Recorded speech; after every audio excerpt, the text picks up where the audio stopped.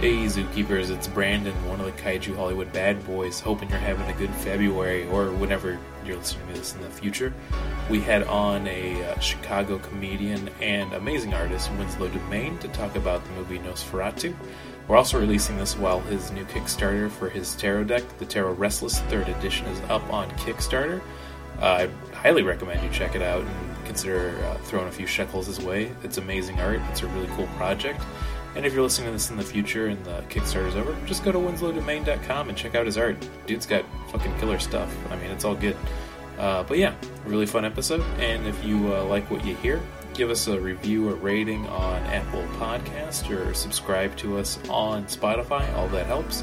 And as always, if you tweet at us at Podzuki, we'll read it on air. It's a fun time. But yeah, get ready for the Goth Boys. Render unto Ghidra what is Ghidra's. 10 to 1 he sees you through a beaker and a tweezers. Read the fine print and be like, what's the big deal? Spun wheels of steel since broke wheel, big wheel. Back when it was greasy as curl, now it's easy dread. Had a rhyme on how they used to tease him about his peasy head. Yes, y'all, to the beat. Have a ball. All right, hey everybody. This is kind of a flirty start already. This is a sensual. I had something I wanted to say at the start of the episode. I wanted to say... Go ahead, my sexy Luke. I just wanted to say, fuck Kanye West. Nothing new happened, except for the other day, one of my coworkers, while we were closing the restaurant, was playing King Crimson, a 21st Century Schizoid Man, and I realized that my favorite Kanye West song, Power, he just stole 21st Century Schizoid Man. I know they call it sampling. And I found that with so many Kanye West songs that I've loved, like, I actually love a different song. He just took that song and, added words over it. Well, I mean, you're already in the wrong, because the best Kanye West song is Flashing Lights, and he really hasn't done anything that great since Graduation. Come at me, bros. Anyways, welcome to Podzuki. This is the podcast where we talk about big monsters and the movies they're in. I'm one of your Hollywood Kaiju bad boys. I'm going to go with bad boys this episode because we're a bunch of bad boys. I'm Brandon. I agree with what Luke said, too, especially because he's betrayed all of his values so quickly with standing up for, black people back in the Bush era, and now he's with Trump. And that's making Michael Myers very uncomfortable. Yeah. Scott, he had the chance to just whip out such a funny line that he could have gotten within the moment. So also, I love that, and we're talking about George Bush doesn't care about black people. You could tell Mike Myers, he turns and starts saying what right as they cut the feed. Okay, that is pretty funny. But I'm another one of your Hollywood Kaiju bad boys, Luke Evans Flip. Hey, it's me, your third Hollywood Kaiju bad boy, Martin Felshman, and we've got a fucking great guest today. Fucking everyone give it up for Winslow Dumaine. Woo! Woo! Okay, hey Winslow, tell us a little bit about yourself. Man, I'm just chilling. I ate too much protein powder and pot roast, and so now it feels like I'm going to be shitting hammers for a couple days, but, just chilling. Yeah, we gotta get this episode going before you go my God. Food coma. Yeah, I it's not been good. I've been trying to figure out, because I've been lifting weights all quarantine because I want to come back and fuck. So yeah, I've done this thing where I'm trying to figure out exactly what my body needs, what my diet needs, because I eat cheese, but I don't eat a lot of milk, right? Mm-hmm. And so I went from a rather delicious and very easy drinking whey protein powder, and then I moved over to this much more expensive, less dense vegan protein powder, because the whey I thought the whey was making me just shit water, and I tried the vegan stuff and I was like, I would rather be shitting water because this stuff tastes like rattlesnake blood. This is so bad. It's like I feel that, man. It's the closest we'll ever get to Joe Rogan's podcast. Yeah, it's... Well, no, I think this is the episode because I also have been trying to stay in shape and working out this pandemic, and I actually do protein every other day, and I've had the same experience of whey kind of gives you the shits, but plant protein, it's like drinking a bar of gum. That's the only way I could describe it. It's like chalk. It's so, how could it... Dude, And the other thing is like, all right, listen, I'm an ascetic in the sense that like I don't take pleasure from food, or I don't really like pursue pleasure with a lot of things. I work really hard on everything. I don't really like do things for my own pleasure, right? And so it's perfectly easy for me to have the exact same meal every single day. I've had the same meal for literally the past all of quarantine. Almost every day I have like scrambled eggs, sausage tacos, I have protein, I have some fruit, and then I have chicken and rice. And I'm perfectly fucking fine with that. But this goddamn protein powder it's annihilating. And I talked to Ben Roy. You know Ben Roy, he's in the Grolix. I asked him, like, what's the story? How do you drink this vegan shit? And he's like, I just mix it with water and just like push it down. It's so bad. You just gotta power through. It's truly wretched. But I Yeah, look better than I've ever looked in my life. Like, I've got arms and shit now. It's insane. Like, I'm not, like, conceited, but at a certain point, I just don't recognize myself in the mirror anymore. It's kind of tight. You've been working hard. You deserve a little bit of just, terrible self-reflection. You don't recognize yourself. My goal is for, like, a Peter Steele kind of thing. You know him?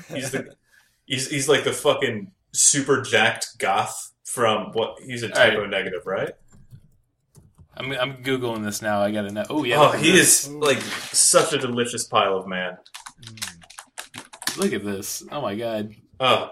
Would definitely... if I was, like a goth chick in the early 90s, I would for sure want to be getting railed by this dude. No doubt. Or man. I don't know why I'm going with just genders. You know what? Gender doesn't see any type of shades when it's a hot beefcake like this. Everybody loves it. Some comics about, like, if Henry Rollins and Glenn Danzig were in a gay relationship. Yeah, that's fun. I'm here for it. So, I should say this too. I think we've all been like trying to like get as hot as possible during the pandemic. And I know I don't think he's going to do it himself. Well, hey Luke, listen, I'm doing this for our boy Martin. I saw his legs on Instagram the other day, and they were looking real tight. So I just wanted to give a shout out to that too. Thank you, Brandon. I appreciate that a lot. Yeah, he's been doing that Ring Fit Adventure because that's. I feel it works out your legs better than does anything else, especially if you do the quiet, like the non-disturb mode, rather than the regular run-in-place mode. Oh, yeah. I mean, that stuff works because it gets you to stay in place and do squats. Really, it's just doing a repetitive, awful exercise over and over again that's going to get you in shape. I mean, it'll tone you. I don't think Ring Fit Adventure is going to, like... It's not going to help you out-exercise a bad diet, but... No. Yeah, of course. I would. You always have to have a good diet if you want to lose weight and or get in better shape. I know. I just don't want to. I'll give a hot. Okay. I'll give a hot tip right now. If you want to do something that can cut into a bad diet right away, even if you're not eating the best, stop eating food after 9 p.m. It does miracles. Just gonna say that. Intermittent fasting. I started doing that. I'm very hangry in the mornings, but afterwards, I'm doing fine. Yeah, well, this really is a Joe Rogan that podcast now. Yeah, but it's hard to do that intermittent fasting thing when you because I was anorexic for so long that it's just like it seems like such a little devil's bargain where it's like, no, you're just going to be anorexic for 16 hours a day. It's kind of the problem I had. Anorexia. Yeah, I've known some people who have done it like healthily, but when I first like saw the subreddit, it seemed kind of like the pro-Ana thing, like not as severe as that, but it seemed kind of lean towards that. Yeah, it's like anything in moderation. I mean, especially if there is like a history of like eating disorders, of course you want to watch that. But like, it's just the concept of your body can break down and get more on a normal metabolization if you. Well, the whole eating after a certain time is nothing new. I think it's more. I have more of a problem with the term intermittent fasting. Sounds bad. Yeah, I get that. Because there's definitely some like health nuts I've heard, especially in workout videos. I'm like, ooh, buddy, I'm not going to drink this Kool-Aid for sure. I think it's funny that we're getting all this because we're not even watching anything remotely on this plane of existence because we decided to get Winslow out for a very fun little goth outing, which is Nosferatu. I don't know why I decided that we should do this, but I saw it was on YouTube for free, and I'm like, you know what? He's pretty tall, so that's almost kaiju adjacent to me. And I've always wanted to watch Nosferatu. And it is kind of like it's in line with all of the goth kids are losing their mind over the tall chick in the new Resident Evil, right? Oh yeah. Oh yeah, look at that. So I think that has that- to do more with titties though than how tall she is.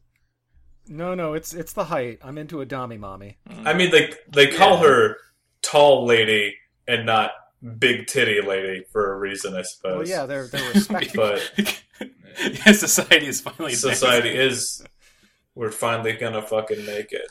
So True, Yeah. but every bit of like fan I just- art I've seen, the tits were emphasized over the tallness, I believe. Well, that's fan art. that's just forever, called man. good fan art. Have you ever seen Yeah. a drawing of me, Luke? I've got huge tits. Yeah, Yeah, it's got this. I mean, I've seen tits put on Kirby at this point, so Kirby should just have one. He should just be a big tit. That's how Yeah, I kind of feel like Kirby- maybe his that's tits what would he just be two Kirby's on his chest. Hey, Podzuki fans and zookeepers at home, please draw Kirby with tits, but the tits are his face. Send it to Podzuki Podcast. Or it'd be like gmail.com. what's the thing from Total Recall? Watto? Yeah, Watto. Start the reactor. Oh, man, we haven't done that movie yet. We're fucking up, dude. We got to do that sometime in the future. I love that movie. But yeah, I wanted to ask you guys like history of like with Nosferatu. Did any of you guys ever have one of those like boring college film classes where you had to watch? You mean it, those or- awesome college film classes? But no, I'd never I'm seen it trying to before. be a cool I dude. was very No. aware of it, Okay. but I mostly with the image of Max Schreck as as Count Orlok. But That's kind of an ironic name, isn't it? Yeah. I mean, his name literally means maximum terror. It's so cool. I saw that when I was doing like Uh, research. You think that could, because there's so little info about Max Schreck, you think that's probably a stage name? A lot of people have theorized that, especially because it was so back in the day before we had like a whole paparazzi and media circuit on just entertainment. But more than likely that actually was his name because he shortened it a bit. His full name was I got to pull that up now because it's pretty. Max fun. Schreck, He's super produced by German. DreamWorks. Yeah, Okay, yeah, it's Shrek Forever After. yeah. Okay, so here's the reason. Jesus, I was about to walk over a really good joke of Barnes, man. I'm glad I got that last second. But yeah, he took some liberties. His full name was Frederick Gustav Maximilian Schreck. Even that full name's pretty that's a pretty badass, good though. name. Well, it's an old school German Yeah. name, so. Yeah. This is a interesting thing in history with this film. It was right before the Nazi Party started gaining power. So reading these the biographies of this, it's like this combination of stars that got out of the country when it started to become a Nazi state, or people who just died in like 1930 because everyone died early. See, yeah, that's what I was researching some of that because I know it was Nazi Germany when he died, but it was still a couple of years before Kristallnacht, before the liquidation of the ghettos. So I was looking up to see if maybe he was a Nazi, but I couldn't find any info if he was. He could have been an asshole, Yeah, but this he is probably wasn't a Nazi. He was probably just an actor. Let's give a shout out to Nosferatu for being pretty Nazi free from German film in 1922 because the lead actor who played our hero Thomas was actually one of the heads of like a communist party in Germany that had to flee when the Nazi regime started happening and was pretty active in the socialist scene afterwards until he died in like Was Thomas Hutter, 1975. whoever played Thomas Hutter, he was kind of my favorite actor Yeah, that's other than Gustav von Shrek, Von obviously, in the movie. He seemed to understand that, We're like, going to make so many Shrek jokes this episode. he seemed to understand anyway. that, like, it's a silent movie, so you gotta really, like, emote with your body and your face. Oh yeah. Yeah, that's what I found kind of the most interesting about this was that you can really tell the after effects of going directly from theater into working with film because like this is a film that's very true to its theatrical roots, you know, especially when you compare it to like the Cabinet of Dr. Caligari, where everything is very, very expressionistic, very drawn out lines, you know, literally painting where the light falls on the set. You know, I thought that was all very, very inspired. Yeah, Yeah, I'm gonna say this. I don't want to do an overview too soon until we get to the reviews, but overall, I was pretty impressed watching this. Like, I didn't feel super bored, which I was worried was gonna happen. I mean, I don't think anybody's going to be surprised by that. It's hailed as one of the most important movies ever made. Right. And we're lucky that we have it at all, that Bram Stoker's widow tried to get all copies of the film destroyed. That's pretty funny. Yeah, but women do that. Yeah.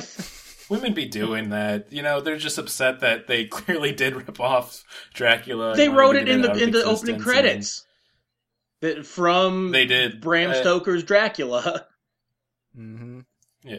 It's one of the most interesting things about it too, is like by the point that they had collected all of the films after this like German lawsuit, there was only, I think they said, like 9 copies left of it.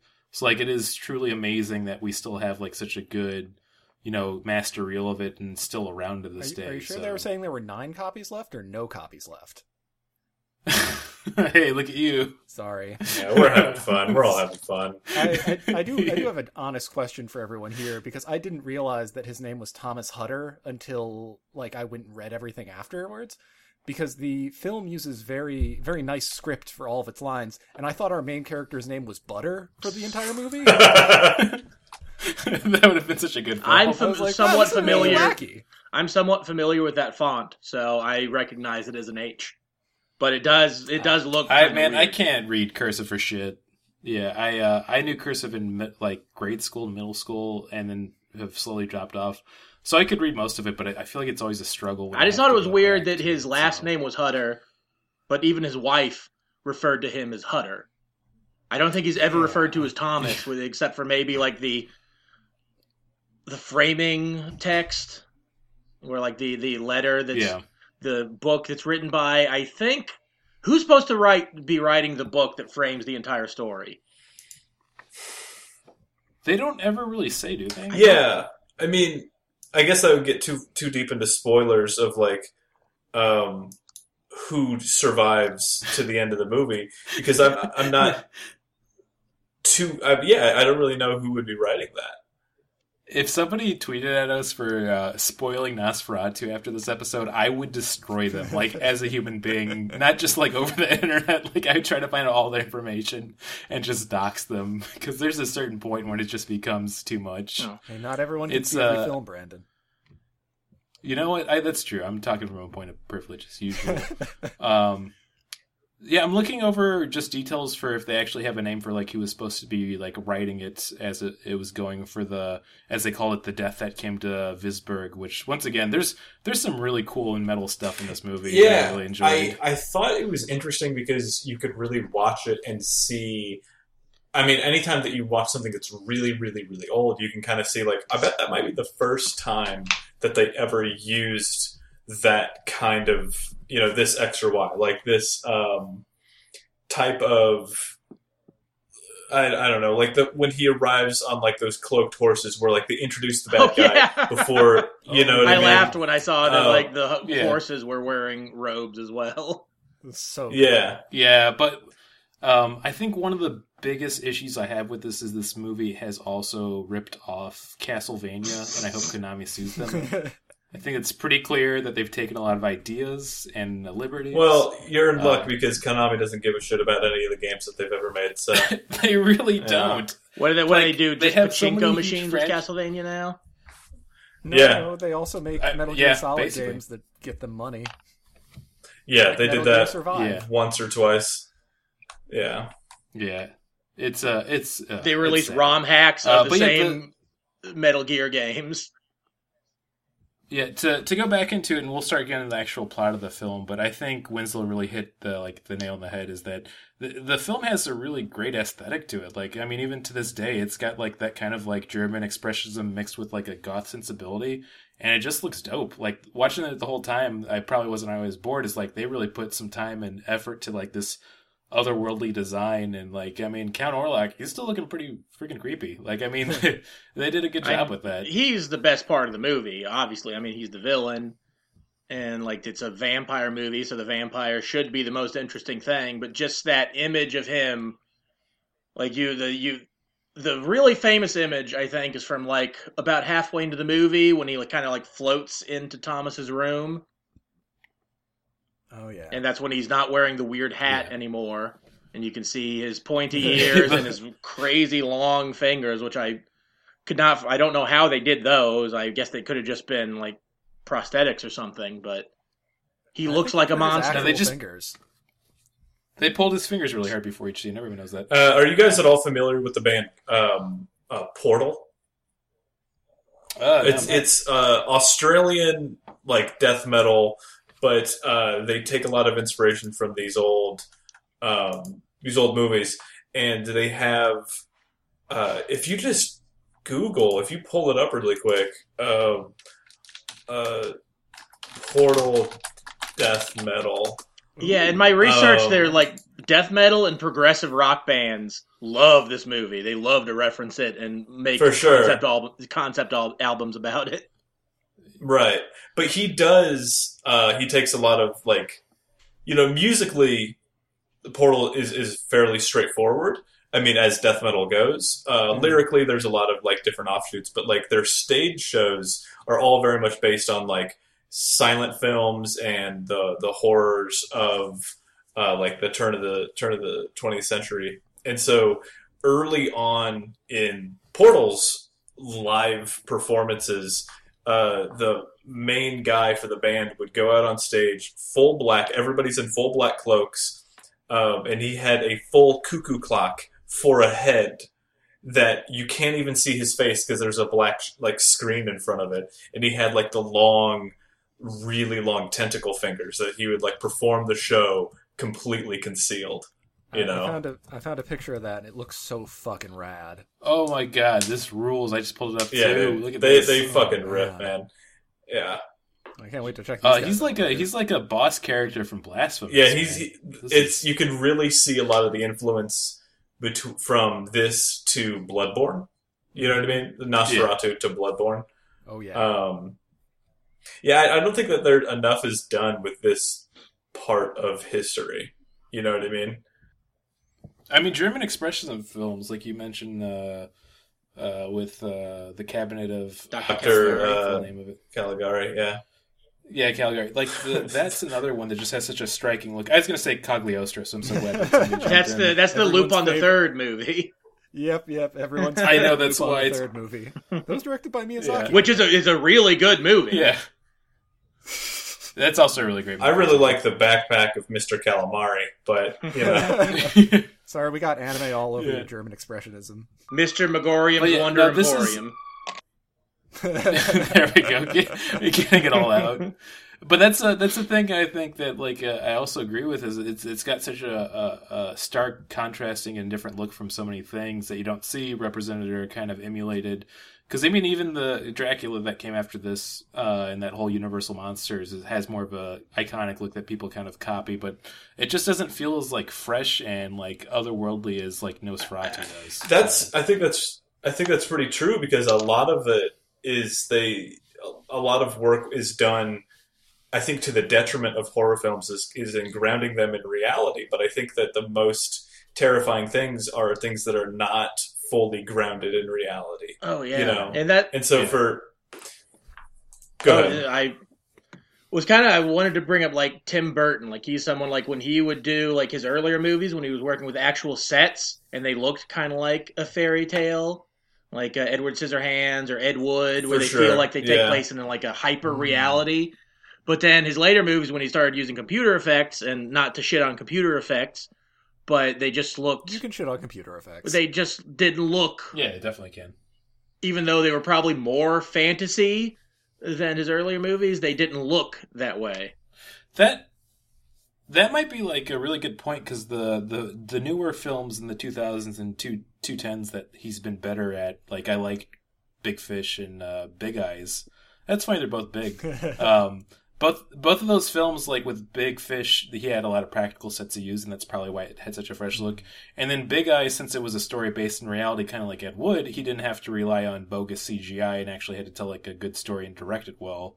So yeah, those are on like points. the good end of the spectrum. You can go over to the other end where you see his Willy Wonka and the Chocolate Factory, And we don't need to talk Well, about that. I was mostly thinking of Ed Wood That's when a he was talking delightfulness about of the movie, though. not grounding something in reality. And Ed Wood kind of has that feel where, like, it's not reality in that movie. And that has Martin Landau playing Bela Lugosi, who was famous for playing Dracula 9 years after this movie came out. Yeah.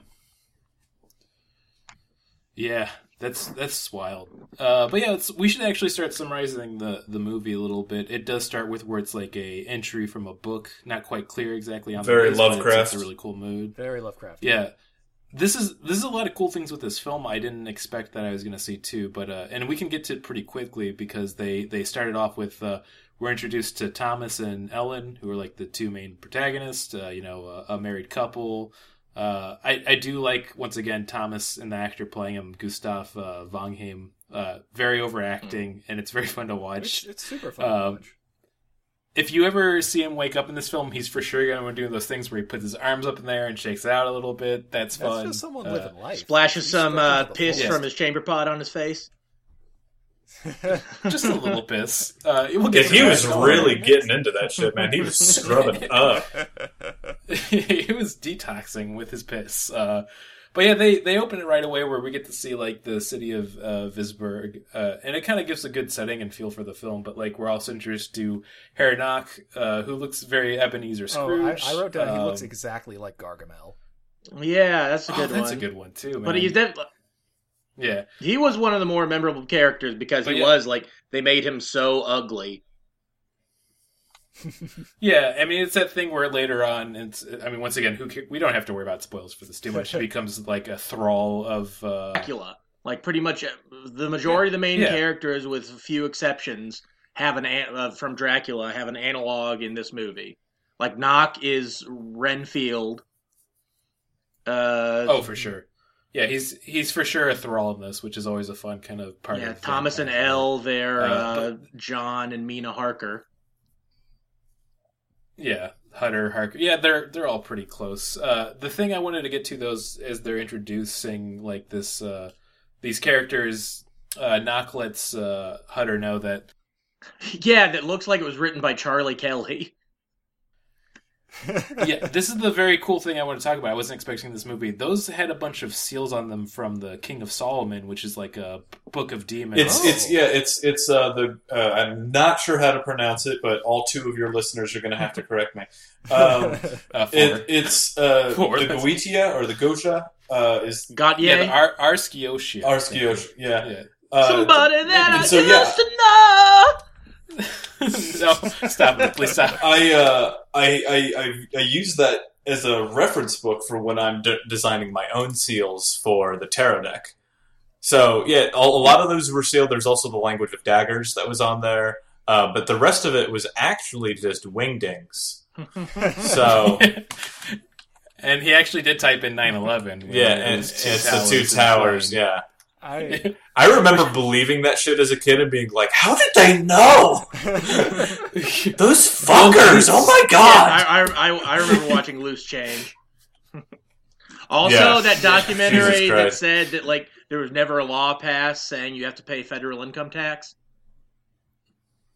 Yeah, or there's some shit about like if they're standing in front of the wrong kind of flag. Like the flag with the gold trim is not an American flag, so no convictions under that law, under that flag, are actually real. Dude, I fucking love getting into this QAnon shit now. I'm so deep. My favorite thing about it is it's like if you took toddler logic and tried to make adults follow it, of like a kid just being like, the floor is lava, but then you push him down, it's like, well, actually, this color carpet's not lava. Yeah. Like, that's that kind Someone of who will thinking change to the a T. rules every time that the game doesn't go their way. Yeah, I like, and just the fucking audacity of some of these fuckers that are like, they fully believe that, I mean, that Donald Trump and Biden have switched places, and I know we need to get back to this fucking movie, but we gotta talk about this. It's so funny. so fucking crazy. We And they're reviewed like, Face Off. they're so invested, and it's just, oh my god. Well, the thing that bothers me about the Q thing is that it started out with like the whole there's a worldwide pedophile ring, right? Which is like, yeah, and no, that's a real thing. It's crazy thing. because there totally is one, and Donald Right. Trump is totally involved in it. He was friends with Jeffrey Epstein. Oh, but Yeah, and this is, I do want to say this too, and it's why I get so enraged with QAnon, is that they take these real things like this that are horrible, and human trafficking is a real issue, but then they put it into this magical fantasy land that's not even close or adjacent. it's and then they take away from it, from actually doing like changes on it. their whole interpretation of reality. They were genuinely fucking expecting Inauguration Day, the most boring fucking day in America. They were expecting it to be like a goddamn Michael Bay, Jerry Bruckheimer movie. They were expecting, like, suddenly, like, Trump comes out of the ashes and he's got 2 M16s and he's got a fucking bandana around his forehead. Like, that Who's is hungry? not... Put some lead. Yeah. I'm serving lead today. Yeah. The greatest lead. It's... And they really, truly fucking believed it. Like, that's what I just... Well, I hear now How some of can them you think possibly- that Trump's going to be president again on March 6th. I don't know what that date means, but... Oh, no. I'm pretty sure it was March 4th. Oh, okay, well, sometime in March. Oh, it's my brother's birthday. Maybe my brother makes a birthday wish. Hey, listen, if you just keep telling people, like, hey, we're going to get it right next time, like, eventually, you're not going to be right, but you'll still have people hanging on your every word. Yeah, I just... Oh, yeah, absolutely. I wonder, because we all know that it's goes back to, what is it, Robert Watkins and the guy that runs 8kun, the dude in, like, the Singapore or something like that operates the original website where all the Q drops are coming from. So, we're like, we know who Q is. I but, didn't know that. That's interesting. Yeah, it's a whole thing. There's, like, Q clearance, and there's a whole podcast where, like, they get into, like, how they know who it is, and, like, they can trace it all back. But, like, the monetization of it is so curious because the only way that it's monetized is, like, through, like, these exclusively through selling ads on 8kun, which is, like, that's a site that also hosts child pornography. So you're going to have such a hard time finding any American company that's going to be advertising on it. So, like, a lot of cults are based around, like, this hyper-monetization of every single aspect of your life, like Scientology. And so when you look at QAnon, it's just, like, it's not one core grifter, it's a shitload of grifters and then a shitload of sheep that are all falling That into self-hatred sort of thing comes from, like, where the person is worried their partner's going to cheat on them is the person who's doing the cheating. Oh, yeah, for sure. Yeah. Yeah, absolutely. Or helping a child pornography website spread its word when you're against sex slaving. So, And speaking of child pornography, have you guys did you hear that Kellyanne Conway tweeted nudes of her own 16-year-old I didn't read the daughter? article, but I saw that headline. Yeah. And I have seen the videos of her, like, that her daughter posted of her just, like, screaming at her. And then at one point hitting her. It's so fucking It's very scary. disturbing. Very upsetting. Yeah. Yeah, she's a trash human being, so I'm almost starting to doubt that this was like a hacker or some sort of political gain, like, posting going on. I think it really was just Conway being the horrible trash human she And is. if it was Claudia who did that, all right, one, that is a bold fucking move to post your own that's a baller your move. own child pornography on your mother's Twitter. That's also ruthlessly cunning. And fuck, man. I mean, I feel so bad for this kid. And I Yeah, really, shout out to Real One if she really did that, hope though. that. I know she's an avid listener. Yeah, she's one of our One of four. your 2 listeners is We have a big Claudia right-wing Conway and fan then base. Like, they and just like Barron hate. and Barron Trump. Dude, Yeah.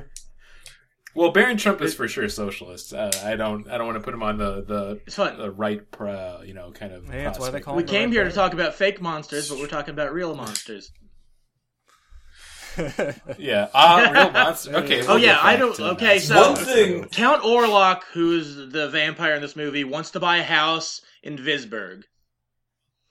Now, for what reason? Yeah. Who knows? yeah, but I don't understand how is it the best way for him to buy a house is for the real estate agent to go to him. Well, I mean, the thing that Visburg's most known for in all of the German countryside is the best collection of necks. They all talk about how great and beautiful their necks are, how clean they keep their necks. Just real A+ necks in that whole town. Yeah, protect your neck. That's what that song's about. Meanwhile, behind their ears are filthy. Oh yeah. Yeah. They put so much time. It's that whole thing of like, if you don't peel away and look at the bigger picture, it all goes to shit. They don't ever establish that, but it's a movie from 1922, so it's. Well, it's I good wonder if enough to maybe get that the was a story thing, going because where, that's also why Thomas Harker from the Dracula novel went to Transylvania to sell him a house. Yeah, because he was specifically buying a land or a house in London. Yeah, they made this German because the whole they changed the names to avoid being sued is suspect at best, because they still opened the movie with "From Dracula" by Bram Stoker. So I think they did it to relate to the German audience. Maybe they didn't know how to avoid getting sued all the way. Maybe they just had a very vague idea of it. What if their gambit was hey, we think Dracula's cool, so we're kind of doing our own thing, but also it's kind of similar. I mean, don't worry, Bram Stoker, we're using your work. We're just not using your characters. It's fine. Yeah, it's like when Twitter accounts steal your artwork and then just say, credit to the artist. Exactly. Yeah, exactly. Cool, thanks. Also, who is the artist? This movie is just a subtweet. It's also movies were 8 years old at this point. Right, that's what I really thought was so interesting about it, was just you could really tell a lot of the impact of the First World War. Yeah. From just the way that the way that everything was shot, Though the movie does take place in the 1830s, so. Right, definitely some Dracula shit, but I have a portrait of Christ in the Garden of Gethsemane above my computer, and it's over 100 years old, and it's really warped, but it's like a moonlit Christ. And he's it's the day before he's crucified, and it's the point in the Bible where he's asking God, yo, do I really have to do this? But it's painted just like the old Castlevania box art. Ooh, fuck. So it's really, really dreamy, really wispy everything, and it's moonlit, and there's some trees that I swear to, every time I look at them, it looks like Dracula's castle. So I carry a little bit of that Castlevania energy with me. I love that. Yeah, nice. Yeah. I mean, those were my big things. I was obsessed with the Castlevania games when I was younger, and then also Hellsing was my favorite thing in the world when I was in high school. So this movie. No, the okay. anime. I forgot there was an anime. I don't even think I would be on that level. I didn't think it would be that, but that was just the first thing that popped in my mind was the Hugh Jackman movie. And I'm gonna say I've gone back and watched it. Hellsing still slaps because it's just so over the top. It's just completely gore in your face 24/7. The story makes little to no sense, and everyone has a giant gun and shoots each other with it until they explode and then reform because they're all regenerative demons or vampires. Gorgeous guns. Great show. Oh, so good. It's so clear that none of us give a shit about this movie. We're so not invested in it. It's also just that not much happens to it, and nothing fucking happens. Yeah, and you kind of everybody kind of knows the story because this movie's almost 100 years old. It's not over 99 years old at this point. And then also it inspires so many things that are kind of offshoots of this. It's hard not to go on a million tangents on this one. Right. I guess I was just surprised at how. Okay, so right after I watched it, the suggested videos on YouTube were Nosferatu, all the scary scenes compilation, and it's 8 or 9 minutes. Yeah, that's not right. And so that's what I really appreciated about this movie was the think about the impact that Heath Ledger had as the Joker on The Dark Knight, where absolutely incredible character. Who just so overwhelms the scene, and then you kind of compare it to Nosferatu, where there's kind of a similar thing, and I guess I really like that it was there was like no emotional connection with Nosferatu. Like, have you guys seen What We Do in the Shadows? Yes. Yeah, I've seen that. Yeah, so, yeah, fantastic. Yeah. And so, like, you have all these other vampires, all these other creatures that are, like, they're human, they're more fully developed, and then you have, like, I think that it's kind of cowardly to have a evil character who's, like, evil, he's spectral, he drinks blood, he is made from fucking hell's demons, but he's also, like, super chill, and you can talk to him, and, like, he gives you, like, a cool monologue. It's so much more challenging as a writer and as a creator to create something that is more elemental in nature rather than just being like a person and then we're going to throw all this evil onto him. And I have you guys seen the movie Creep? Oh yeah, I love Creep. That's a surprisingly good. Such a bad movie. It's dog shit. It's so bad, but. The reason that I hate it so much, but the reason that I hate it is that you have this character who's like completely personable, introspective, thinks his thoughts, has really feelings, understands that what he's doing is wrong, and is still like this rampaging killer who has killed tons of people off of one website in one small part of the country, and he has never been caught, and nobody has ever put the things together. Like nobody said, hey, I'm going to this address if something happens. This is where I am. Yeah. That is definitely stupid with the plot. I love that last scene and how it's filmed so much for it. Right. Just because of how it ends. Right. But yeah, I can also see the critiques for that film pretty easily too. But I think it's worth a watch if you're killing some time. But with this, to like get back to where we actually get to Transylvania, and I love that one of the title cards refers to it as the land of thieves and ghosts. And like once again, super phantoms, metal. Thieves and phantoms. Which I love when Thomas first tells his wife that I'm going to the land of thieves and phantoms, and he looks so excited. Like that doesn't sound like a good place to go. Maybe he doesn't. Especially if this is the 1800s. Like, okay, yeah, you're going to sell a house to this guy who lives in a castle and make a lot of money, but you still got to travel for 5 days. Because I love like when when Nock tells him that he has to go to Transylvania, he's like looking at a map because back then traveling was so difficult. Like even in 1922 it was difficult. Yeah. This takes place in like 1938, 1838. I was looking at that, and I was just so fucking. I can't imagine using solid wood wheels on fucking like up mountains and shit. Like, your ass must have been raw after riding on, like, no shocks, no struts, just bouncing around up that fucking mountain. It just looked like such a miserable experience. I mean, with our generation's obsession with asses and big old booties, it's almost like just sticking it in the face of our forefathers that had to let them crumble before all of our woodwork and machine. That's why all the women back then looked mannish, because you wanted someone who was sturdy and who could survive all that shit. I mean, I still want that, you know. I want a good sturdy girl. I mean, so you know when they can survive this apocalypse. I believe I've been on record that I want to be killed by a roller derby girl, but yeah, as we all do. We're all Monty Python fans. Yeah. I mean, fingers crossed. But yeah, to get back to like our plot point in the movie is that he's arrived, and it's the usual thing of all of the town folks are like, "Don't go there, dude. It's creepy." And it's like, "Don't worry, I'm in real estate." Don't forget, he had to leave his wife with a guy who owns a boat.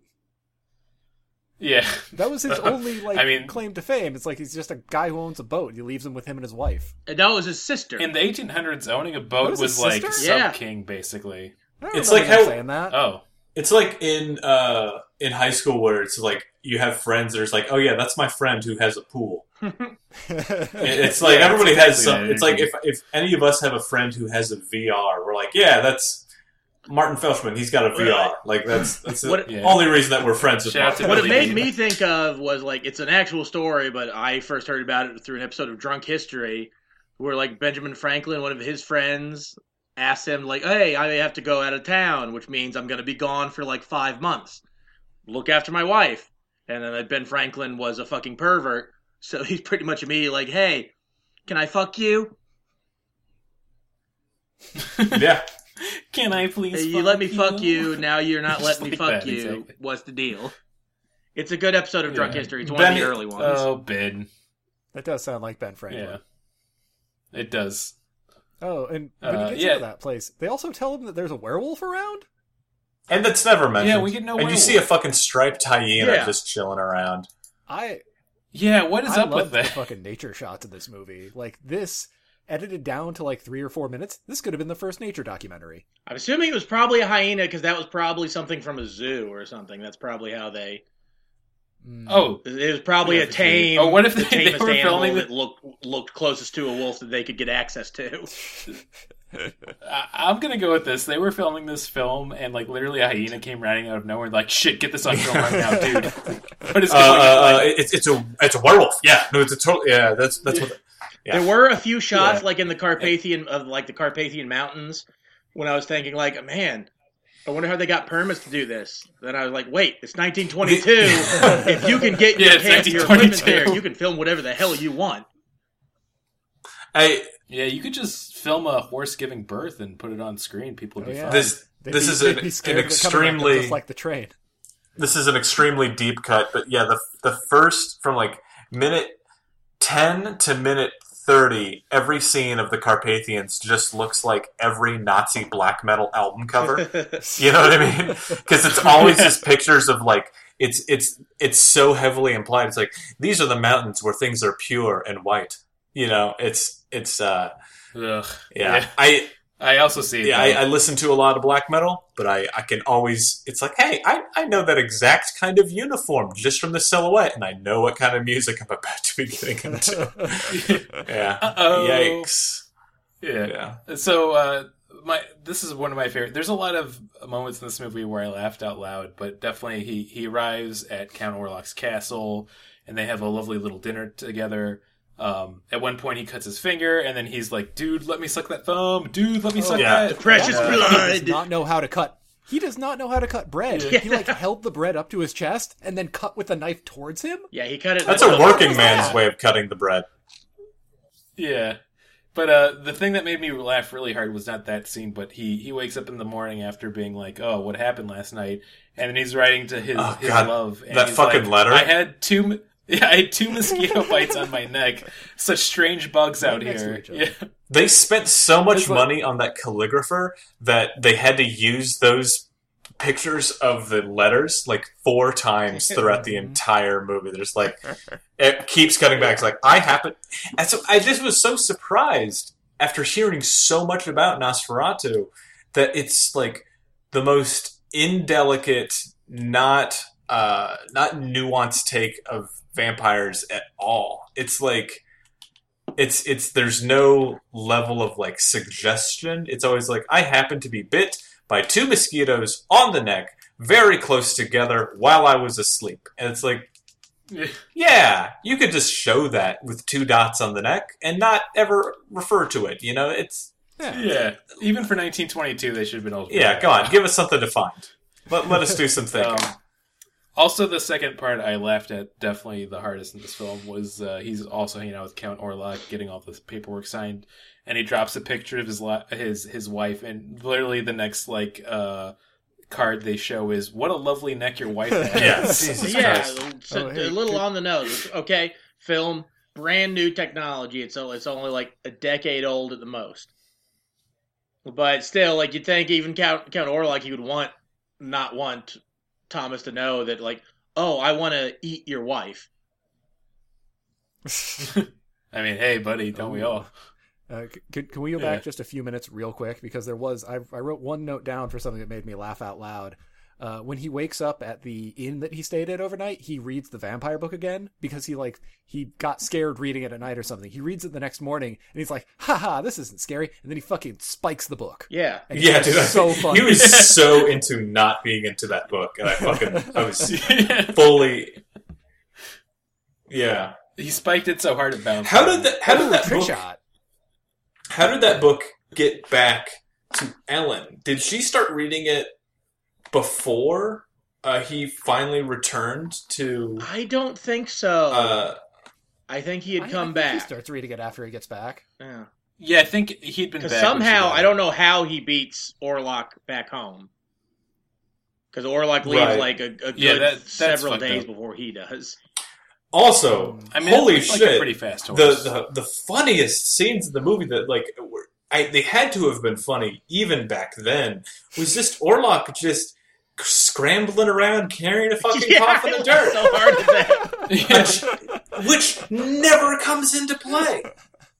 It's like they have this whole thing about like he sleeps in the dirt, which is the devil's dirt from where the Black Death lay, which is like, okay, so he cannot be possibly that old if he's getting dirt from the Black Death. Also, the Black Death was all over Europe.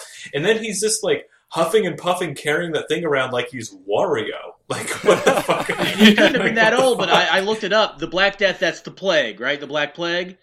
That was like... That's 13... Was that? 1349. Yeah, so that was like 1349 several right hundred years. Right. Yeah. But I mean, definitely some more metal imagery and language. I love that they referred to it as goddamn soil. Oh yeah, for sure. not like they're cursing, but as if God had damned that soil. But also, goddamn that soil. Yes. When that dirt dies, it goes right to hell. Yeah, which is pretty awesome, man. If you've never been to Dirt Hell, boy howdy, don't go. That's a rough place. Yeah. We haven't Dirt Hell, covered the whole like Orlok's passage on that schooner. Oh yeah. Oh god, that's so metal. I think that's the most could metal be, thing about with this the film exception for of sure. maybe the ending. That's probably the best part of the movie because you really feel for the captain and his first mate. Yeah, they build up to it really well, and I like that they do a lot of like a passage of time of like their crews slowly dying off, and I love that they have this imagery and description of like a plague following wherever Nosferatu goes. Oh yeah. And it kind of starts with the whole ship, and then like they have the shot where like they're cutting up the coffin and a bunch of rats come out, and I like that they have the first mate like go down with an axe, like, hey, if I don't come back, I'm probably dead, and. He goes down, he gets all spooked out by Count Orlok, and then goes running off and jumps off the ship. And then definitely the most, I'd say, like, hardcore part of this movie is the captain's like, well, I'm probably going to die here. So then he takes a rope and ties himself to the stern so he can just keep piloting the ship as he gets ready to face his death against this You see, when he first did that, I thought he was vampire. going to jump in the water to get his first mate. I did too. Yeah, same here, 100%. But Yeah, me there's too. also, I think, most of the special effects were in the schooner part, because there's one where they use like a very rudimentary stop motion to make the trap door to the lower deck open up on its own. And there's another where one of the dying crewmen is looking at the coffins filled with dirt, and there's like a double exposure of Count Orlok sitting on top of one of them, which looks crap now, obviously, but I bet back then that was looks great for super the time. impressive. Oh yeah. Oh yeah, you'd have shit your pants back in the day, man. Let me tell you. If you thought the train coming at you was scary, that was like a heart attack back Like in those the little day. girls who took those photos of fairies, but it all turned out to be double exposures and paper. Yeah. Yeah, that's a... And then I watched some of the reviews, or like some of the analysis of the movie, and every time somebody picks some crazy old movie and they're like, this is still the scariest movie ever made, I'm like, no, it fucking isn't. It's not even... Absolutely not. You can be incredibly influential without being the very best example. Like, the early, like, take it back to black metal, like Venom. Incredibly influential. Literally started black metal. Absolutely not near the best black metal ever made. You know what I mean? Like, I don't... Like, Black Sabbath... Yeah, they're good. Extremely influential. Like, founded an entire multi-branching genre of heavy music. Not the best. Oh. You know, it's I don't know. I'd agree kind with of that fucking specific, boring. but I agree you know? with most of that. And I do think, like, well, okay, Yeah. this movie was not scary in any way, shape, or form, but Max Schreck looks really scary as Count Orlok. Right. I think we can all agree on that. For sure. Yeah. That was a home run for them back in the day for Oh, casting. 100%. Like, absolutely. Yeah. And didn't it, like, kill him or something like that? Or, like, No, was it this one of those roles that, like, it just he broke the no, guy? he lived for like 15 more years. He died in 1936, I think. That was a good year. Yeah. It's a really good year for the world, really. I don't want to get into Germany it, was but, controlled by I've got the some very strong Nazis. feelings about that year. The sky was the limit. Yeah, I mean, there's a lot of cool deaths from the people that worked on this film, like F.W. Murnau, or how you pronounce it, Murnau, I want to say, for his last name. He was the director of this, also openly gay at the time, which is pretty, Oh, wow. brave and crazy to do. Though that is pre-Nazi Germany, where Berlin was like the queer capital of the world before the Nazis came. Yeah. Right, and also more socialist and progressive with its beliefs before that happened. But the reason I'm mentioning him, though, is he died a very metal death, too, because he was out filming for... I forgot the name of the exact Taboo? film. Taboo. That's the one. Okay, you're reading the same thing. But basically, he got into a car crash while he was there filming it, so R.I.P. to a real one, man. I haven't... That's fucked up. I've been wanting to bring it I'm up. here for it. You guys seen Shadow of the Vampire? No, but that's got William Dafoe. Yeah, in it, it's right? good. Yeah, William Dafoe plays Count That's a great Orlok film. / Max Shrek. Basically, there was apparently like a rumor, but I think it was more of like a fun, not nudge nudge, wink wink sort of thing. Like, oh, Max Shrek, we don't know anything about him. He's probably an actual vampire. So Yeah, it kind of takes me back to like that early stuff of like how what was it, Faces of Death, or no, Cannibal Holocaust. yeah, Like nearly got banned because people thought it was fucking real. yeah. I remember Until they actually saw the movie and like, oh, To these be special fair- effects are shit. enough gross shit in that movie is real, like the killing the Oh, yeah, turtle they kill some of those and animals. whatnot. Yeah, that is true. Yeah, there's definitely some fucked up stuff in that movie, but But yeah, I had a friend, like the first time I watched that movie, a friend of mine was into it, and he was like, oh, this is real. And he showed it to me, and like I knew enough about filmmaking, it was like, this is not real. There's a crane shot right there. There's no way these people were actually murdered. right. Yeah. Though if you do get murdered while a crane's above you filming it, that's kind of on you at that point. Like, I don't want to point fingers, but... Nah, the let's be crane's honest why here. you thought you weren't going to get murdered. That's a good There's point. a lot of there's a fucking slew of murdered crane operators in this country, and their families are gonna sue It's you. the most dangerous job You're out their there in the Alex country. Jones. Yeah. Hey, you know what that means? We're finally going to get some listeners. Finally. Finally. Thank you. Yeah, Shadow of the Vampire I did like a lot. It's definitely one of those like early 2000s like dark I comedies. wouldn't really call it a that, comedy. Like there are humorous the- parts, but it's more of a Yeah, thriller, I guess. It's like that border. Yeah, that might be. All right, so here's a question. So, like, from the early movies, we had the comedies, we had something that we would call horror, I guess, and then drama, maybe tragedies and things like that. What were the most effective, do you think? Like, because, there are some comedies that just to the nature of, like, the timelessness of the jokes that still carry over, like The Great Dictator, Duck Soup, like all the Chaplin and Buster Keaton stuff. Yeah, but those were all almost like 10 years later, right? Because those were talkies, weren't they? It's close enough, I'd say, in the Fair timeline of enough. things. Yeah, I think in early film history, I guess. Like, what do you think has the most staying power? You know, Because actually, you mentioned The Great Dictator, but Modern Times by Charlie Chaplin kind of holds up because the whole opening scene when he's like working in the factory and they come up with that machine that allows workers to stay on the line while they eat lunch. Like, that's a good gag. Yeah. yeah, It's like That's depressing pretty good. too because shit don't change. They're still going to try and doesn't. squeeze as much money out of you as they possibly can. Yeah, it's a pretty solid example. I mean, I'd say for staying power too, if we're talking horror films, it's still, like I was saying, the comparison, I think it's a lot more of a weak aesthetic, but Dracula still just for how much of a, I think that black and white Universal monster look, but also for like doing these grand sets and just like perfect character design for how they did the costuming. Like, it's really hard not to imagine that when you talk vampires off the bat to this day. And I think it's always gonna be people that way like for that reason, Dracula too. will forever be Bela Lugosi's like weird way of talking. Like that's the character. If somebody's wanting to do like a Dracula voice, they will do something like this. Oh yeah. right. Yeah. for sure. Uh, Yeah. Which he stole from The Count, which I also find very upsetting, but, I'm going to be the nonetheless. dissenting opinion here in terms of like an older film with staying power. I'm going to say it's that film with the train coming at you because like people are always scared of that.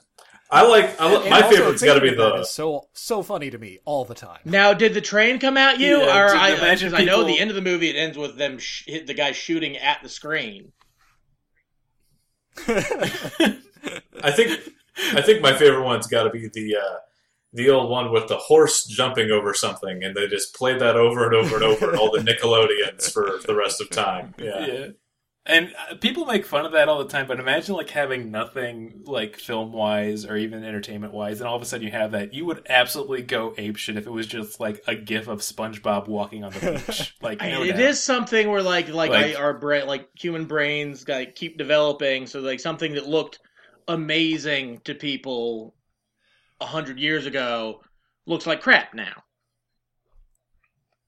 Yeah, I mean, you have to look back at like the earliest animation, which would be like the Zoetropes, like the little spinning discs with all the different pictures in it that you put a candle in the middle and you spin it around and you can see. Yeah, and you know what a Zoetrope is. Oh yeah, yeah, but that was it has to do with Zoe 101, right? Yeah, 100%. You got it. Zoe, Deschanel, trope. Yeah, there we go. Yes. I'm going to use that for the clip for the show when we put it out. Zoe trope, bang. Just to punish ourselves. Yeah. Have bangs. Yeah, so I'd say to get to like summarizing the film too, because we're pretty much, once again, there's not a lot to talk about. Well, yeah, we have to do the plot's finale. So he gets back, he gets to Visburg, and is eating everybody except for the woman he came there to eat. And you know what? Props to him, man. Make the best of your time while you're there. Why even hold back at that point? Go nuts, Roll Tide. Yeah, exactly. Are we becoming an all-right podcast slowly? Always happen. Yeah, I know Roll Tide's not quite connected to that, but it has that feeling to me for some reason. I've been saying that nonstop. I don't know what the fuck, but yeah. Roll Tide, man. But yeah, at this point, this is another weird thing I realized with the film is that like Nock has never really communicated with Count Orlok, but he's become his thrall, so like he's kind of thrown off the trail a little bit. But yeah, she reads the book and gets to the passage about how the only way he can die is if he drinks like the blood of a virgin. Well, yeah, a fair maiden to sacrifice herself to distract him from the first cockcrow is how they word it really strangely. Yeah. Like rather than saying sunrise, which is what they mean, they say the first cockcrow. Which I know, like, metaphorically that's what it means, but I'm sure sometime, like, a rooster's got to wake up early occasionally. Yeah, I think it's going with biblical imagery for that, because it's kind of referring to Peter, one of the apostles that denied Jesus, and that's usually put into, like, a lot of demonology as well, so I think that's what they were going for, possibly. Yeah, it's fun growing up in the church, because then when you get into the cult when you're an adult, you can see how it all ties in. Oh, 100%. So, yeah. I've been talking with a friend lately who, like, when I met her, she was, like, very evangelical, and we still ended up being friends, because I think it was almost like she wanted to maybe save me or something like that. And then years later, we ended up catching up, and it's just amazing for me finally to be like, yeah, no, you were in a cult. And like she's finally coming to terms with it. It's just such an interesting thing, because it's like if you were to tell a Christian, like, no, there's this underground group of people that like gather together and they drink blood and they eat flesh and they do it on like the equinox, and they're like, that's the scariest thing I've ever heard, and like that's literally Catholic Mass. You know what I mean? Yeah, like, that's lame. The Catholics observe the equinox like that. It's all you fuckers. I was someone who never. I was like my parents. Like they would say they're Christians, but we only went to church when we visited my mother's mom because she didn't want to hear her complain about us not being at church. But I've always been fascinated by like Christian imagery and stuff, and like. Oh, for sure. I grew up in a pretty heavy Christian family. Like, my parents would go every Sunday and we'd read the books. They're actually not too bad for people, which is great. But, like, and, you know, like, breaking away from it, they weren't like, oh, you need to do this and that. Like, they're pretty free-thinking.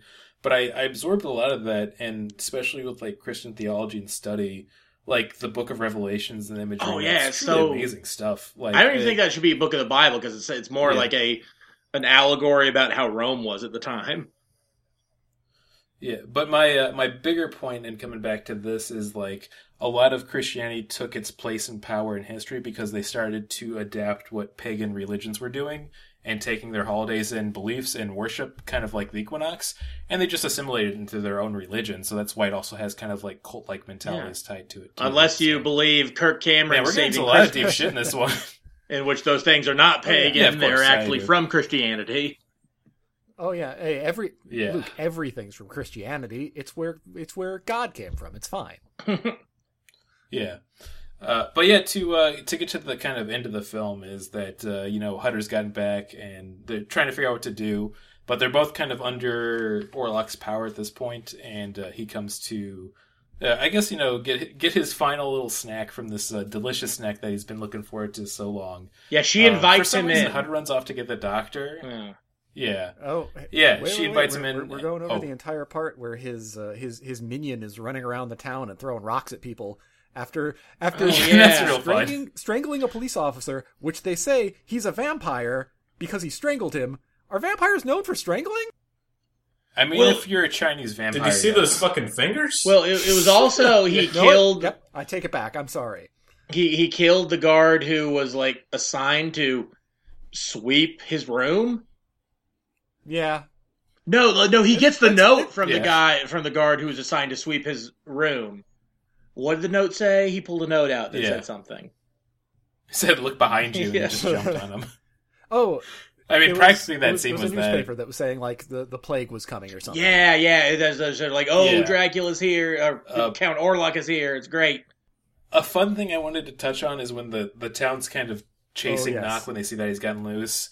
They go through the fields and there's a scarecrow in one of the scenes, and like the mob picks up the scarecrow but throws it down. Yeah, they just beat the and then picks shit it up out of again. They hate No, that they know scarecrow. that scarecrow. They know that scarecrow is another Yeah. servant of the vampire, so they have to kill it.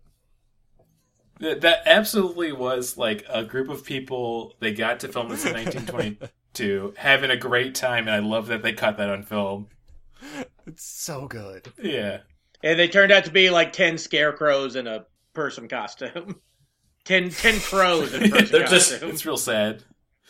Just off screen, there was a farmer just like, guys, what the fuck? Like, Yeah, I need you this. know this is my field. Like, Yeah. I make your food. This is so mean. Guess what, bitches? Guess what, bitches? No one's getting corn this year because the crows ate all of it. You fucking Yeah, god idiots. damn it. You guys suck. Yeah. God, I want to see that story now. But to basically get to the end of it now, he drinks her blood as she has decided to make herself a sacrifice as the light kind of comes up, and that's a fun shot of how they do the lighting in the background for the technology they had at the time. And he kind of does like this weird vanishing into a puff of smoke to know that he is dead. And then they cut back to Nock to be like, oh no, Master's dead. I'm so bummed. Oh boy. This is what created the sunlight kills vampires.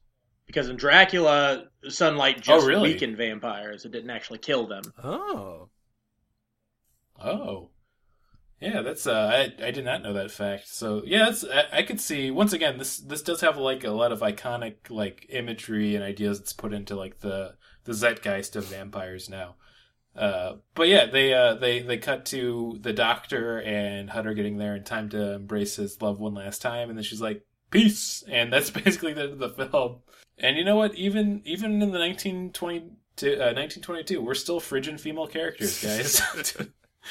Crazy to think. Women in But yeah, refrigerators. that's the whole That's what you just said, isn't it? that's the whole movie. Well, this is before Yeah. refrigerators, so it's woman in an icebox. I just did. Yeah, once You again, said they, frigid. It's just really just so I women in a didn't cellar. Quite get it at first.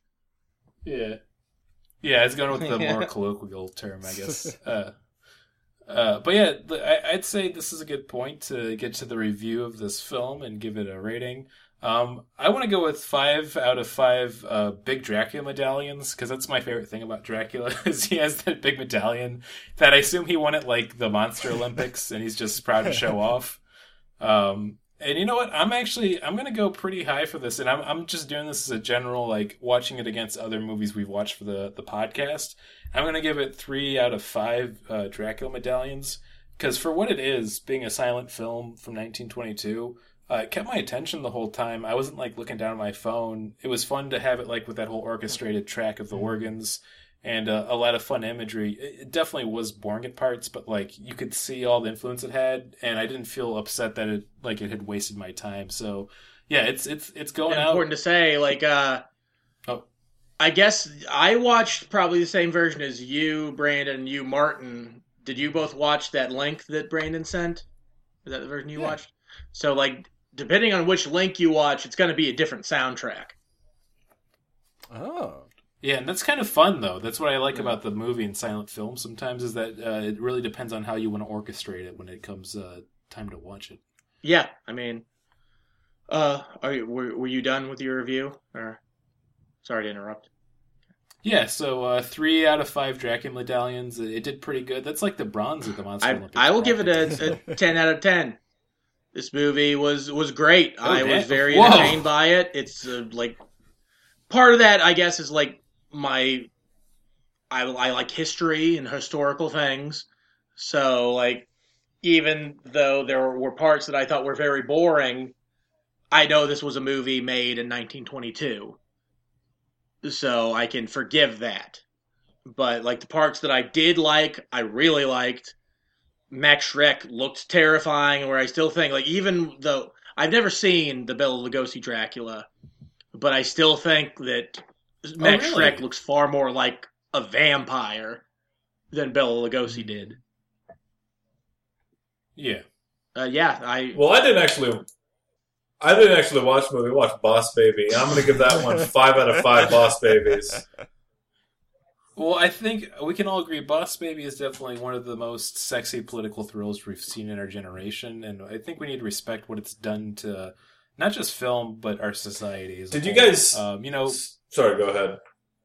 I just wanted to say, also, Alec Baldwin, he's definitely probably the most leftist political figure that I think we can all respect and go with his views. I mean, I'm just gonna say it. Steven Spielberg fucking die in a hole. Movies are a new top, and it's Boss Baby.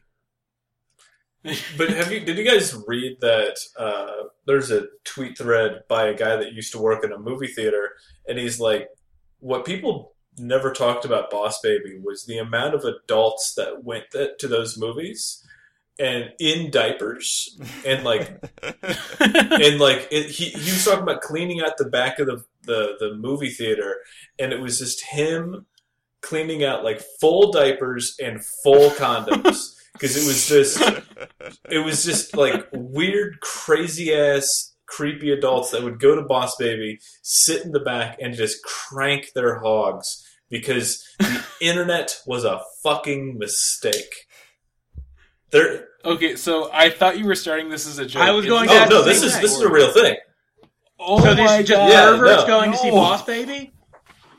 Yeah, because child pornography is expensive, and so they see Boss Baby instead. Was there shit in the diapers? Well, yeah, man. Shit in the diapers, cum in the condoms. Shit. Yes, and shit in the cum and cum in the diapers. Cum in every condom. Okay, I got the audio clip where you see the That's the America I dream of. Get the audio clip where it's just me saying child pornography is expensive. Okay. Hey, you know what, boss? You got it. But the most Boss Baby fans would be fans of 30 Rock, because he's basically playing Jack Donaghy as a baby. Yeah. No, adult babies is a real thing. It was a huge obsession of Something Awful. I'm very familiar with infantilization for Truly, sexual purposes. Everything goes back to fucking Something Awful. Are you guys familiar with Grover House? No. Oh, do I want to know? If you look up Grover House Twitter thread, there was a Something Awful user named Grover who designed. I'm going to bring it up right now. I'm familiar with Final Fantasy. Grover House. Oh, right. I know Grover House. Yeah. Short Kings. Whatever. So, Grover House. It's this random dude who knew enough about building to like put shit together to a certain degree, like build a house, sort of. Designed his own house on MS Paint, and then just started building. And it's a fucking baffling nightmare structure. It's so fucking interesting. It's the House of Leaves. It truly is. I wanted to make the reference. I don't know if anybody else had read the book, but the Threader app here. I can drop this in the chat, but it's if you look at it. He built the house. It's got this shitty plastic siding. Every single window is different, which you would think, like, on like a really cool Art Deco house might be kind of like an interesting idea. But it's just because he just like bought the cheapest windows and put them where he knew that he could figure out how to place them. And so like there's just a row of windows, and there's 4 of them that are different types of windows. So there's like a long single pane one, and then there's like a bunch of glass blocks, and then there's an arching window in no particular order. And then immediately upon building his house, he had put a grill in the back and left it running too long, and it melted the side of his house. As you're saying that, I'm reading that exact part on the right. the Know Your Meme page. Has a 2-tiered garage for some reason. And the door is completely off to the side, and there's no reason for there to be like a garage coming out of a garage. He has exposed insulation under the stairs. There's just a heating vent that's stuck in the wall, so it's the first thing that you look dead at as you're walking up the stairs. This is clearly like a terribly built addition to a house, but it's not like. The guy's not an asshole for not knowing how to build an addition. Yeah, no. But this is just, but it definitely exists. This looks like a house from a nightmare I can't remember. Like, it's just... You look at it, and you don't... And it, like, it's upsetting, but you don't immediately know why. Right, 100%. Yeah. Like, oh, man. You don't understand, like, all of the things that you've taken for granted. And so now you just look at it, and you're like, why the fuck is this? And then he shows you like the completed house, and it's just so dirty. Like it's just such a fucking super mess. Floor. My favorite Something Awful story. I read this back when I was working at the office. Was this guy who was like clearly having some sort of like mental breakdown. Extremely depressed, and he said, "Hey guys, I just need to clear my head for a while. I need a project. I was going to walk across the United States." And they're like, "Okay, that's a huge fucking thing. Like people will just walk the Appalachian Trail and they plan for it for years of their life, and they have like special equipment." He was like, "Well, I got these sneakers, and I have a backpack full of granola bars." And I have like a little plastic pull cart, so I'm good. And then it's just like 80 pages of him off and on posting updates from his phone on Something Awful. And he had for days and days and days is like, "No, I'll be fine. Guys, I'll be fine. I'll be fine. Guys, I'll be fine. You're being ridiculous. I'll be fine. I'll be fine." And everyone's like, "No, like I walked for like this, I walked the Appalachian Trail. I went through 2 pairs of boots. Like I walked the soles off of my Rothko combat boots. Like I walked a lot."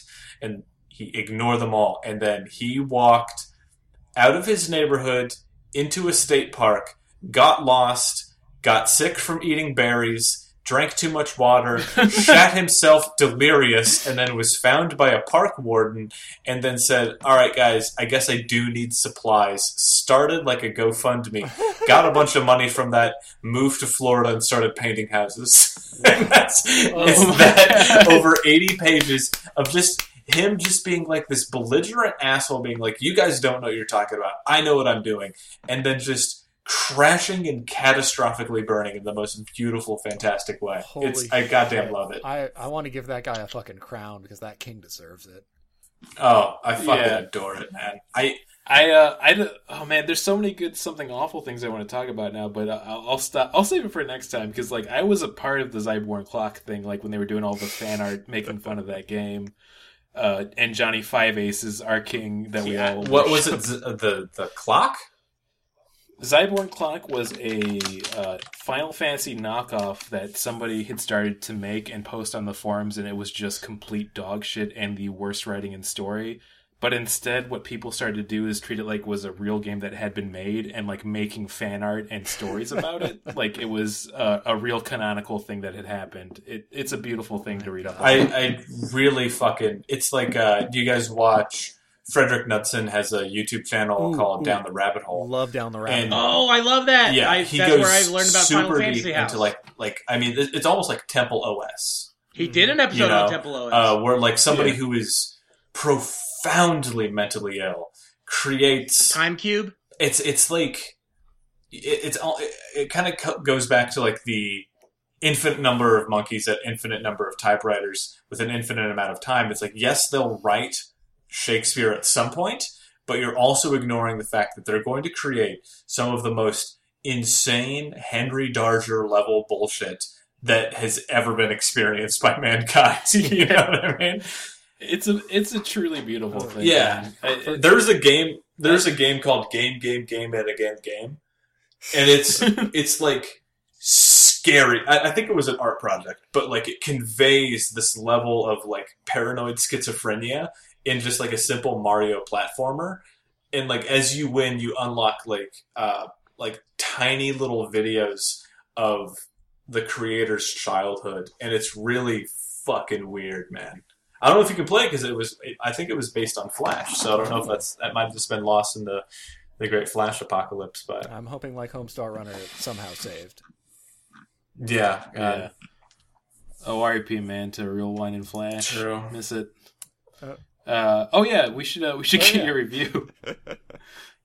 Me? I don't know, man. It had some cool imagery. I think that if you look at it from an artistic standpoint, it's great. It's really influential. There's a lot of cool things on it. It is, if you are reviewing it from that standpoint, it's great. But if you want to watch a movie, especially if you want to watch a horror movie, don't. It's not.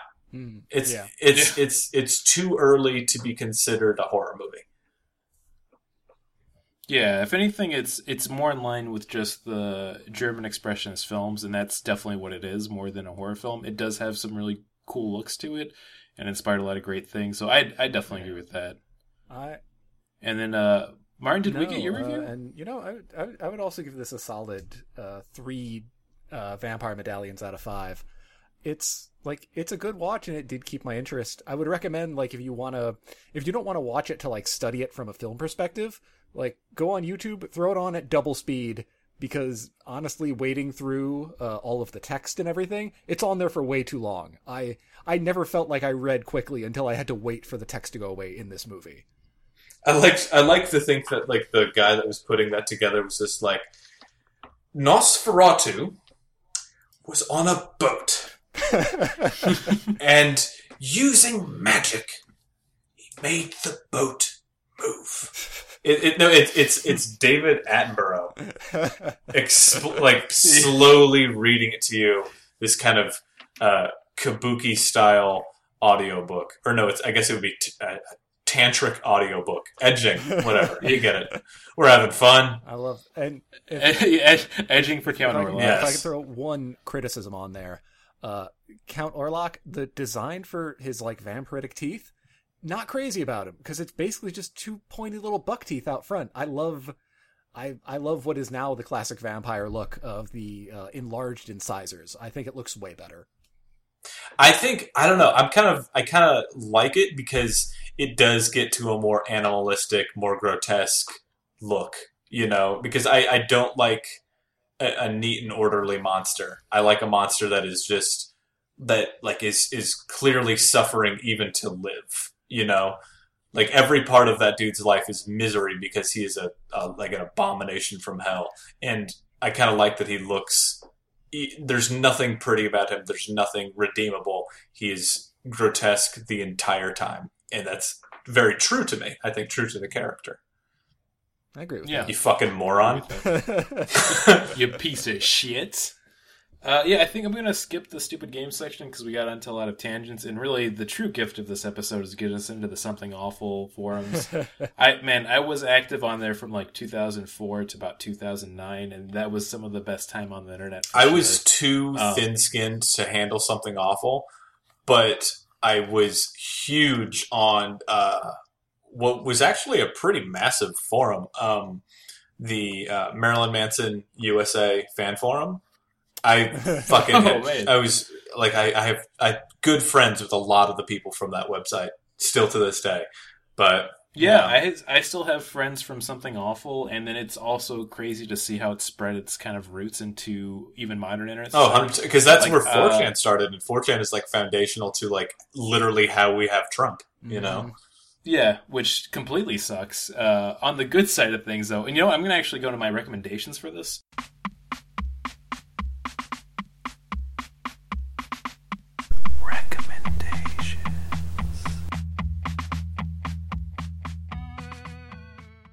Because I've been listening to a lot of the episodes. Your Kickstarter Sucks, great podcast.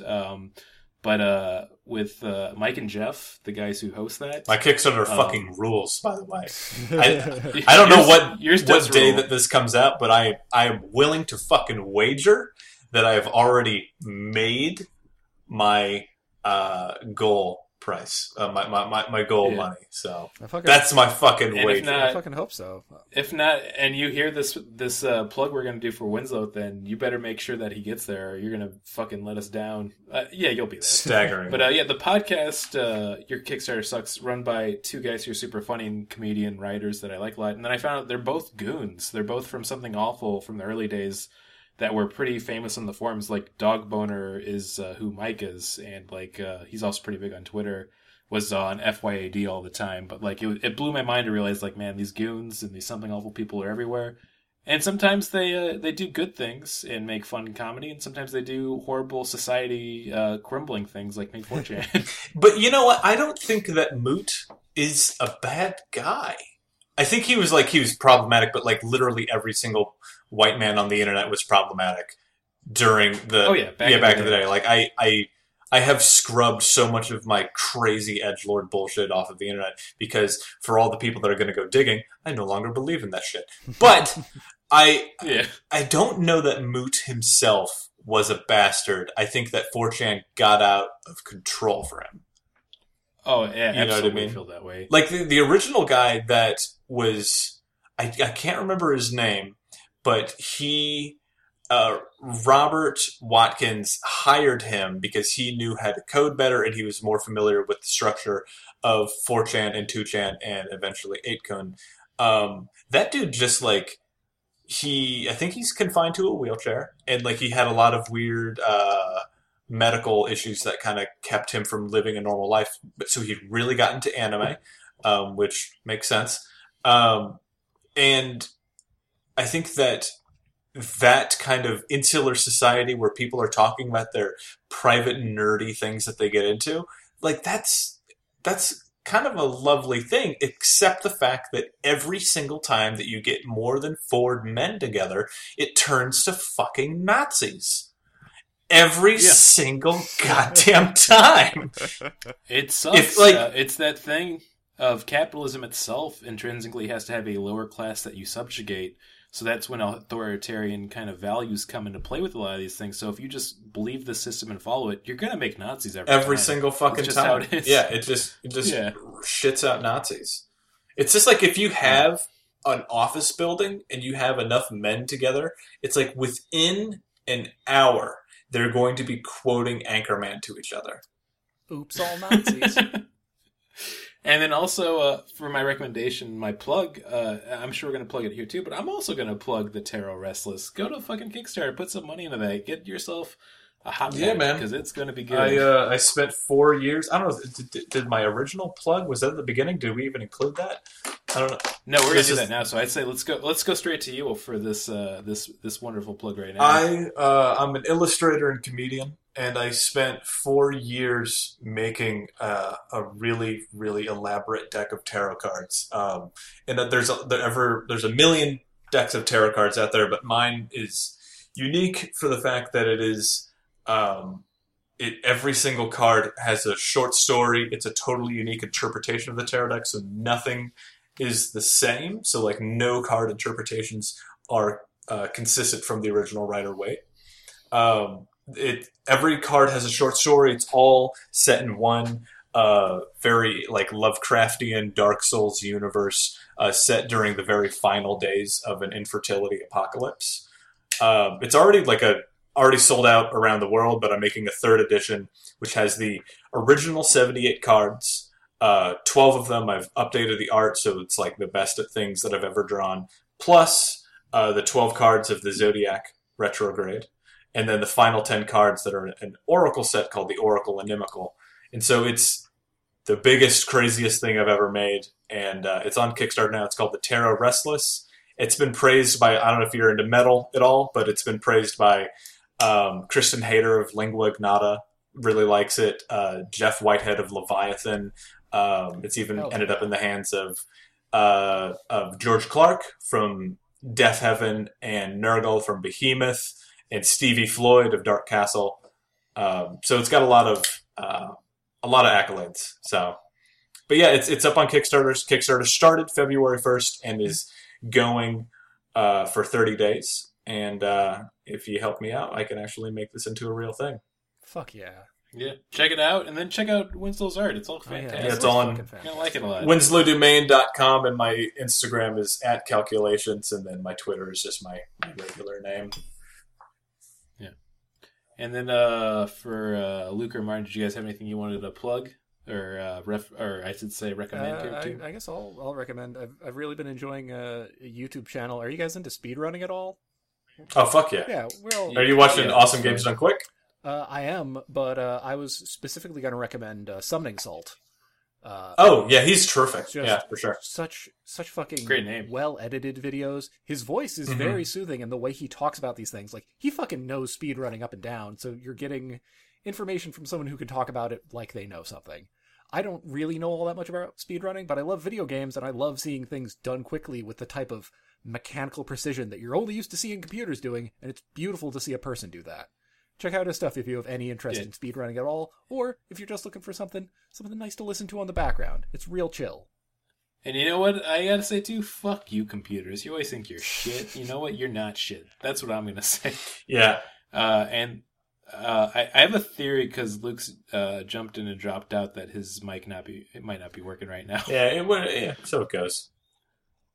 Yeah. Oh yeah. Here's a message from Luke. Okay. Yeah, it's not working. Okay, that works. Yeah, I'm going to recommend we'll say that Luke was going to recommend, I don't know, Neon Genesis. That sounds right. That sounds very correct. It sounds right. Yeah, it's back on Netflix. Make sure you watch the subtitle one, not the dub. Yeah, don't watch that dub. But yeah, since he's not here to do our sign-off, should we still try to do it? We can fuck it up. Okay, You ready for this? 3, 2... You're gonna like the way I fuck. You're gonna like the way I guarantee it. I guarantee it. Okay. You know what? Cut and print, baby. Get that to the presses. That's money. It's not much money, but it's money. I think I'm gonna lose sales because of this podcast.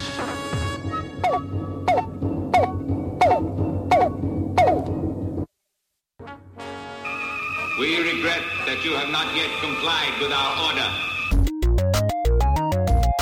This show has been brought to you by Machine Culture.